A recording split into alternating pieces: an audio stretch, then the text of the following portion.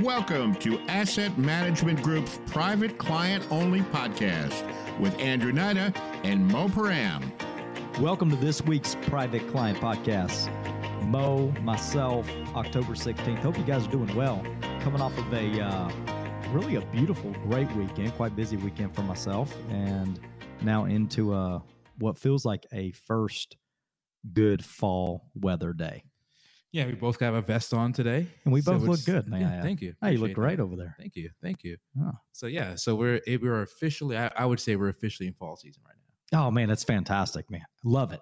Actually, dropped in 18 holes yesterday evening. Oh, nice. Yeah, me and the boys went and played a little bit of golf, and Benji has his regional tournament scheduled for Tuesday at a beautiful golf course. So we went and played it yesterday, and it was brisk. Yeah, Amy was struggling. She's a trooper though, 3 boys out there in a golf cart around 6:30 last night, wind blowing. Oh yeah. No, she's a trooper. Yeah, I'm a trooper too though. The way I play golf and I continue to play. Oh man, you got to be able to grind through it. Yeah, but the only way to get better is to keep playing. They say you have to keep saying yourself. I've not seen that evidence yet. I've not seen the progression, but we are going to work on getting better. And actually, one of the major missions we have for this upcoming year is to one of our client engagement focused activities for the year is to begin scheduling some time to spend with some of you guys that really, and you ladies that really enjoy golf. Mo and I, and maybe just me. I've seen good Mo play golf. Oh, it's getting better. Yeah, are gonna cater to you and take you out and enjoy an afternoon of golf. So yeah, we have to get better. That's the reality of it. Yeah, you have to get better in life, and golf is something that is one of those things that I've done privately in the past 3 or 4 times, and I was so frustrated playing that I just stopped playing. Mm-hmm. And we're talking 12, 13, 14 years ago. And so from the golf tournament in August, I've played probably 4 or 5 times since. And yes, it's still frustrating. Don't get me wrong. It's still frustrating, but it's one of those things you just can't give up. You got to just keep playing. You got to keep playing. Keep playing, keep getting better at it. Yeah, there you go, Mo. Yeah. My best days are not seen on the golf course. So as soon as I can control myself, emotions, frustrations, challenges, that's when I'm ready to bring a client out there. So see you on 26. Yeah, we'll see you in a few years. No, but anyway, it has been it's been an interesting week last week, and obviously you guys know just loads of prayer with all that's going on right now with the war in Israel, and it's just a mess, an absolute mess. And so first and foremost, extend our prayers for the individuals and the families, the children, the wives that have been caught up and involved in that. But that is a topic that resonates with where we are in our talk in regards to the economy and the markets and so forth. So just want to kind of throw that out there real quick. Last week was quite, a challenging and yet interesting week from a market standpoint. So I think, Mo, why not? Now's the time. It's time for the Bull Bear Market Minute. Welcome to the Bull Bear Market Minute, and we do have some market talk from last week. What's our first update? I'm gonna throw it over to you. Just real quick, just looking at how the market performed last week. Actually, for the first time in a while, real estate actually led some of the major indices right now as of last week. So real estate up somewhere around 2%. That's pretty good because my house just hit the market last week. Well, there you go. Oh yeah. There okay. See, we're supporting it. Yeah. The 30-year was at 8%, kind of trickled down a little bit to 7.9 and some change, but still really high. So yeah, real estate's looking as of last week, a little higher. S&P at 1.5%. Equal weighted S&P at 1%. And what's this? What we have going on here? And the bond market basically flat for last week. So a lot of volatility, but at the end of the day, we saw a positive week coming from the last few weeks of just so much volatility, negative news. So it was good to see the market have a positive response. That's right. We also got kind of a month in review on the month of September. Producer price index increased 0.5% for the month of September. Which was a little bit of an increase from the expected number, I would say. And then And excluding food and energy, core PPI was up 0.3%. On a year-over-year basis, headline CPI ticked down to 3.69 from 3.71 in the month of August. Core CPI slowed more markedly to 4.13, the smallest increase in September 2021. And, good. I guess some good information there, but I think it still resonates with, at least from a data perspective, suggesting that inflation is, once again, it's not going away anytime soon, and could keep interest rates up. Yeah, which is a kind of a talk right now on the next Fed meeting. Yeah, the like we mentioned last time, the conversation of interest rates staying high for longer is really what's dominating the news right now. Conversations of any type of pivot, any type of reduction is, put to the wayside right now. So I think the market, like everything else, right? The market just doesn't like surprises. So as long as information is consistent, then, these higher interest rates for longer will just be baked into the market. And we'll find out, right? We're last week started really earnings season. So we saw some positive news from some of the financials, Wells Fargo, JP Morgan. And this week we'll have some more companies. I think Netflix is releasing in day now. So we'll see how companies are responding to these interest rates. Yeah, speaking of JP Morgan, Jamie Dimon, he released an article, or I guess some statements, I should say, pretty interesting last week, basically expressing his deep concerns about the current global situation, labeling it as potentially the most perilous in decades. Pointed to several critical factors, obviously now, the ongoing war with Ukraine, the recent attacks by Hamas and Israel, and their potential far-reaching impacts on energy, food markets, global trade, geopolitical relationships, et cetera. So a lot of uncertainty and unpredictability of what could ultimately be the outcome from an economic standpoint here in the U.S. as a result of some of these challenges that we're facing from a geopolitical standpoint. So, with the upcoming Fed meeting, do you have any thoughts on an increase? I know it's always fun to talk about. I'm going. Can I go first? Go ahead. Yeah. Okay, I want to go. I'm going 25 basis points. So you're seeing an increase. Yeah. Well, I'm seeing an increase before the end of the year. So that kind of softens my expectations. I'm shooting for. I'm not shooting for it. I just think it's what they're going to do. 25 basis points increase before December 31st. I'm going to say they're going to pause. No, another pause. But you have no substance for that. Well, it's going to be either 25. I don't see a 50 basis point increase. No. So it's either 25 or a pause, and I think another pause. Well, I think you're probably in the right realm. The only thing that's kind of changed my thoughts is all that's going on now with Israel and Hamas. So that could change my expectation right later. I originally, though, without that, I was thinking 25 basis points. Okay. I don't know. We don't have money on it, so I guess I don't have to stress out about it. But I feel like I should win. No, it may happen. Yeah, it could happen, right? Again, I guess we'll see.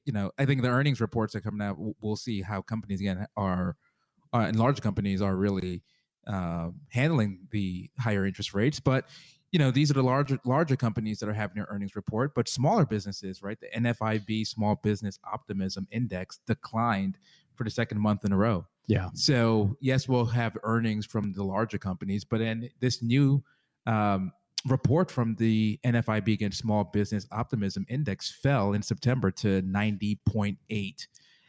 And so it's far below from its low of 89 in April of 2023. But so smaller businesses are seeing not as optimistic as most people may think. Yeah, but that always kind of correlates with the market, right? That's just people, emotions, fear.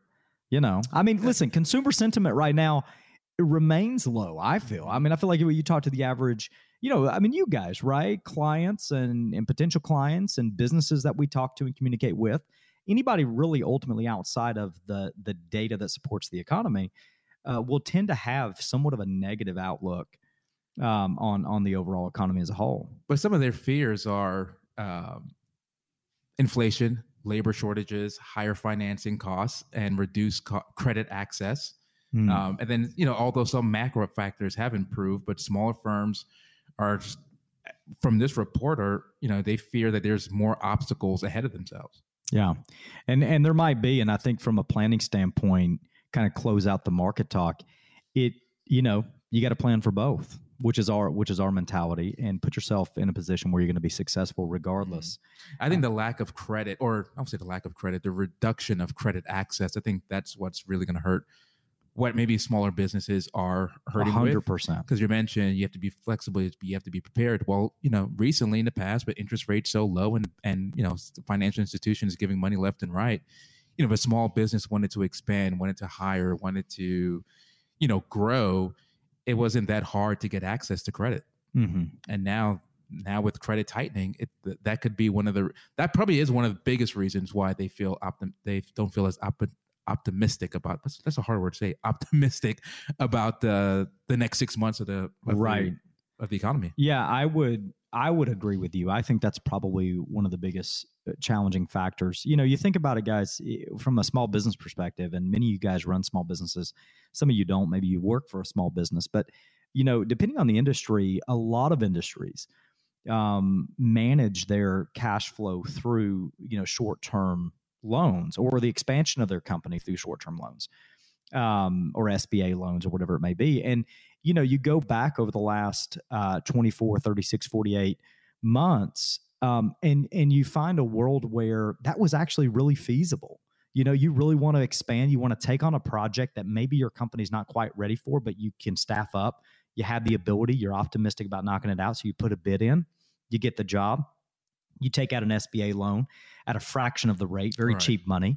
You staff up for the project. You buy the equipment necessary, and then you expand your business, right? And that's the way small businesses have ran and have been comfortable in doing so. And now, not only has it gotten tightened in regards to the cost and the rate that's applied to these loans, but now it's also just the struggle of even getting approved to access a loan, to your point. So I think it's an interesting. The only other one kind of comes to mind that's kind of a sidebar here that I think is interesting to think about and watch is how students or recent grads potentially are going to begin, and how capable they are to begin servicing this debt over time. We're what, 1 month, one full month in, or 2 months full, two full months in? 1 full month in. Okay. So there's no real data out there to support, any delay in payments yet. But I mean, we're talking pretty substantial amounts of liability and debt that has to be serviced by a lot of people who, are recent grads with degrees that they don't have careers in, and, maybe not making the type of money that's necessary or that's required to service the debt. Right. So a lot of interesting stuff there too. Yeah. It's messy. It's messy, but you said that's why planning is so important. Right. I mean, we say it so often, and hopefully you all believe it. Planning is a living and breathing thing. Mm-hmm. And so your financial plan, the financial plans we put for you and put together for you, has to be flexible and continues to be flexible when new information and new news comes out. And so does the investment strategy. Exactly. Which is why we structure our models and portfolios the way that we do. Blending the recipes so that we can, basically continue to have that smooth ride regardless of the volatility, the location of the volatility, the direction, so that our clients can be successful. We've been talking about taxes, and it's kind of the theme of the month, if you will, maybe a month and a half. But I wanted to take a side pivot on this week's show, because there's something probably, that takes precedence today, actually, that we need to make sure all of our clients know about and they're aware of. So many of you guys know this, and don't just disconnect if you're not 65 and older. But if you are 65 and older, or you are on disability, 24 months effectively into disability, you're eligible for Medicare. And the reason today is so important is because today marks your start of the annual enrollment period. Open enrollment starts today. Yeah, goes till December 5th. No, December 7th. You can't get that wrong. I don't know why I said we December 5th. We are live on a podcast. Something's December 5th. I don't know why I said that, but December 7th, yes. Yeah. November 5th is probably what you were thinking of.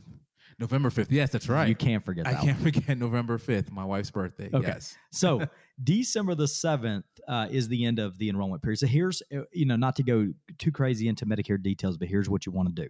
Okay. Number one, if you're on Medicare, you obviously or likely have a Medicare Advantage plan, or you also have a prescription drug plan. Okay. Both of those two items, Medicare Advantage or Medicare drug, are open to considerations from October the 15th through December the 7th, meaning this: your company could do a lot of different things.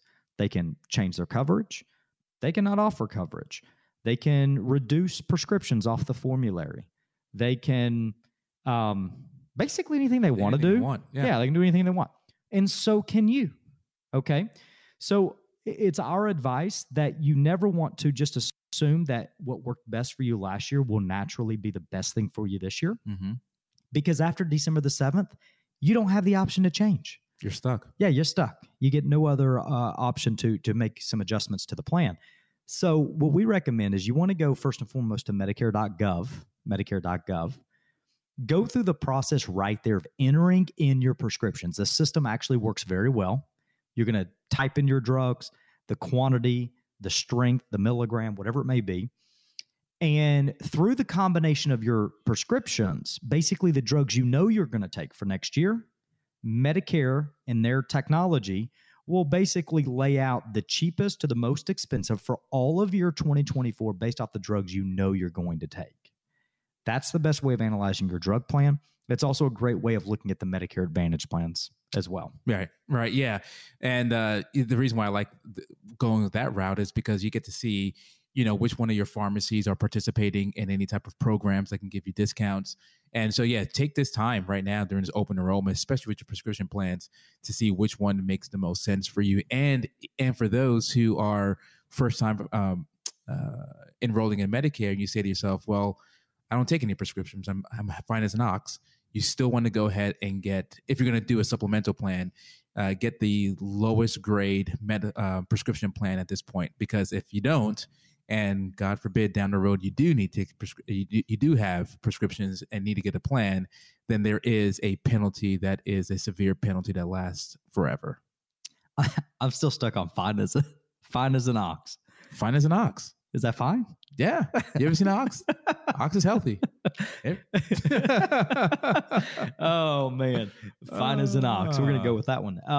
So, yes, you want to make sure you're set up. Now, there is some updates on Medicare Part B premium. Looks like we're going to get an increase. Yep. Don't complain. They gave you a decrease last year. I'm just playing. You can complain. It's not going to get you anywhere. But they had a decrease last year to Medicare Part B premium. Now they're going to have an increase to the tune of...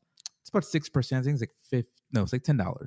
Yeah, I believe you're right. I believe it's somewhere around $10 or so. It looks like Part B premium, the standard premium, is going to $174.70, which is an increase of, literally, $10. Yeah. About 30 cents shy of $10. So not too bad. And then it looks like we also locked in the cost of living adjustment. Is that right? For Social Security. For Social Security, yeah. So it's 3.2%. So still higher than the average over the last 20 years, but a big decrease from last year's 8.7% increase. Yeah.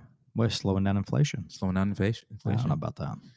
Yeah. So between your Medicare Part B premiums, your deductible, and your cost of living adjustment for Social Security, I think it ends up being a wash of maybe like a net of $30 more. You're, on average, one is going to see in your Social Security payments. That's right. Yeah. Annual Part B deductible, you just slightly mentioned it, but it's going up to $240 a month. Right. Increase of $14. So just some things there to kind of keep in the back of your mind. Remember with Medicare Part B premium, just so it's said, obviously we're working through tax planning season. A lot of conversions. Many of you guys we've been talking through Roth conversions, moving money from 401ks, IRAs to Roths. With that said, one thing to keep in mind is that your Medicare Part B premium can be increased in relationship to your modified adjusted gross income, okay, which is a whole different factor in calculation. So if you're out there, you got to be mindful if you're trying to do any of these things yourself, and or you're looking to work part-time, take on a part-time gig, because the increase in your Medicare Part B premium for you and your spouse can be pretty substantial based off of that MAGI number. So, if you have any questions about that, let us know. If you get stuck on Medicare, call the office. We'll help you out, give you some guidance, some steps to take. If you run into very, like high, maybe you're taking like a specialty drug, high cost drugs or prescriptions, let us know. We have some things that we could tell you to consider and maybe try to reduce those costs also. So with that said, you got anything else? No, it's I don't want to bring up the bad news about the Braves, but don't even. Yeah. This is disappointing. It was like the top 5 teams of the MLB got knocked out in the first round. That's crazy. That is insane. I'm disappointed. Yeah. That's okay. Got the dogs still in it. Dogs are still in it. Let's go, baby. Fight. Let's go. Forget about the Braves. I'm just playing. I'm still a little ill. But no, that's it. Again, we're here if you need us. So give us a call, give us a shout, give us a text. We're here for you. All right. Take care. Have an awesome week. See you next week.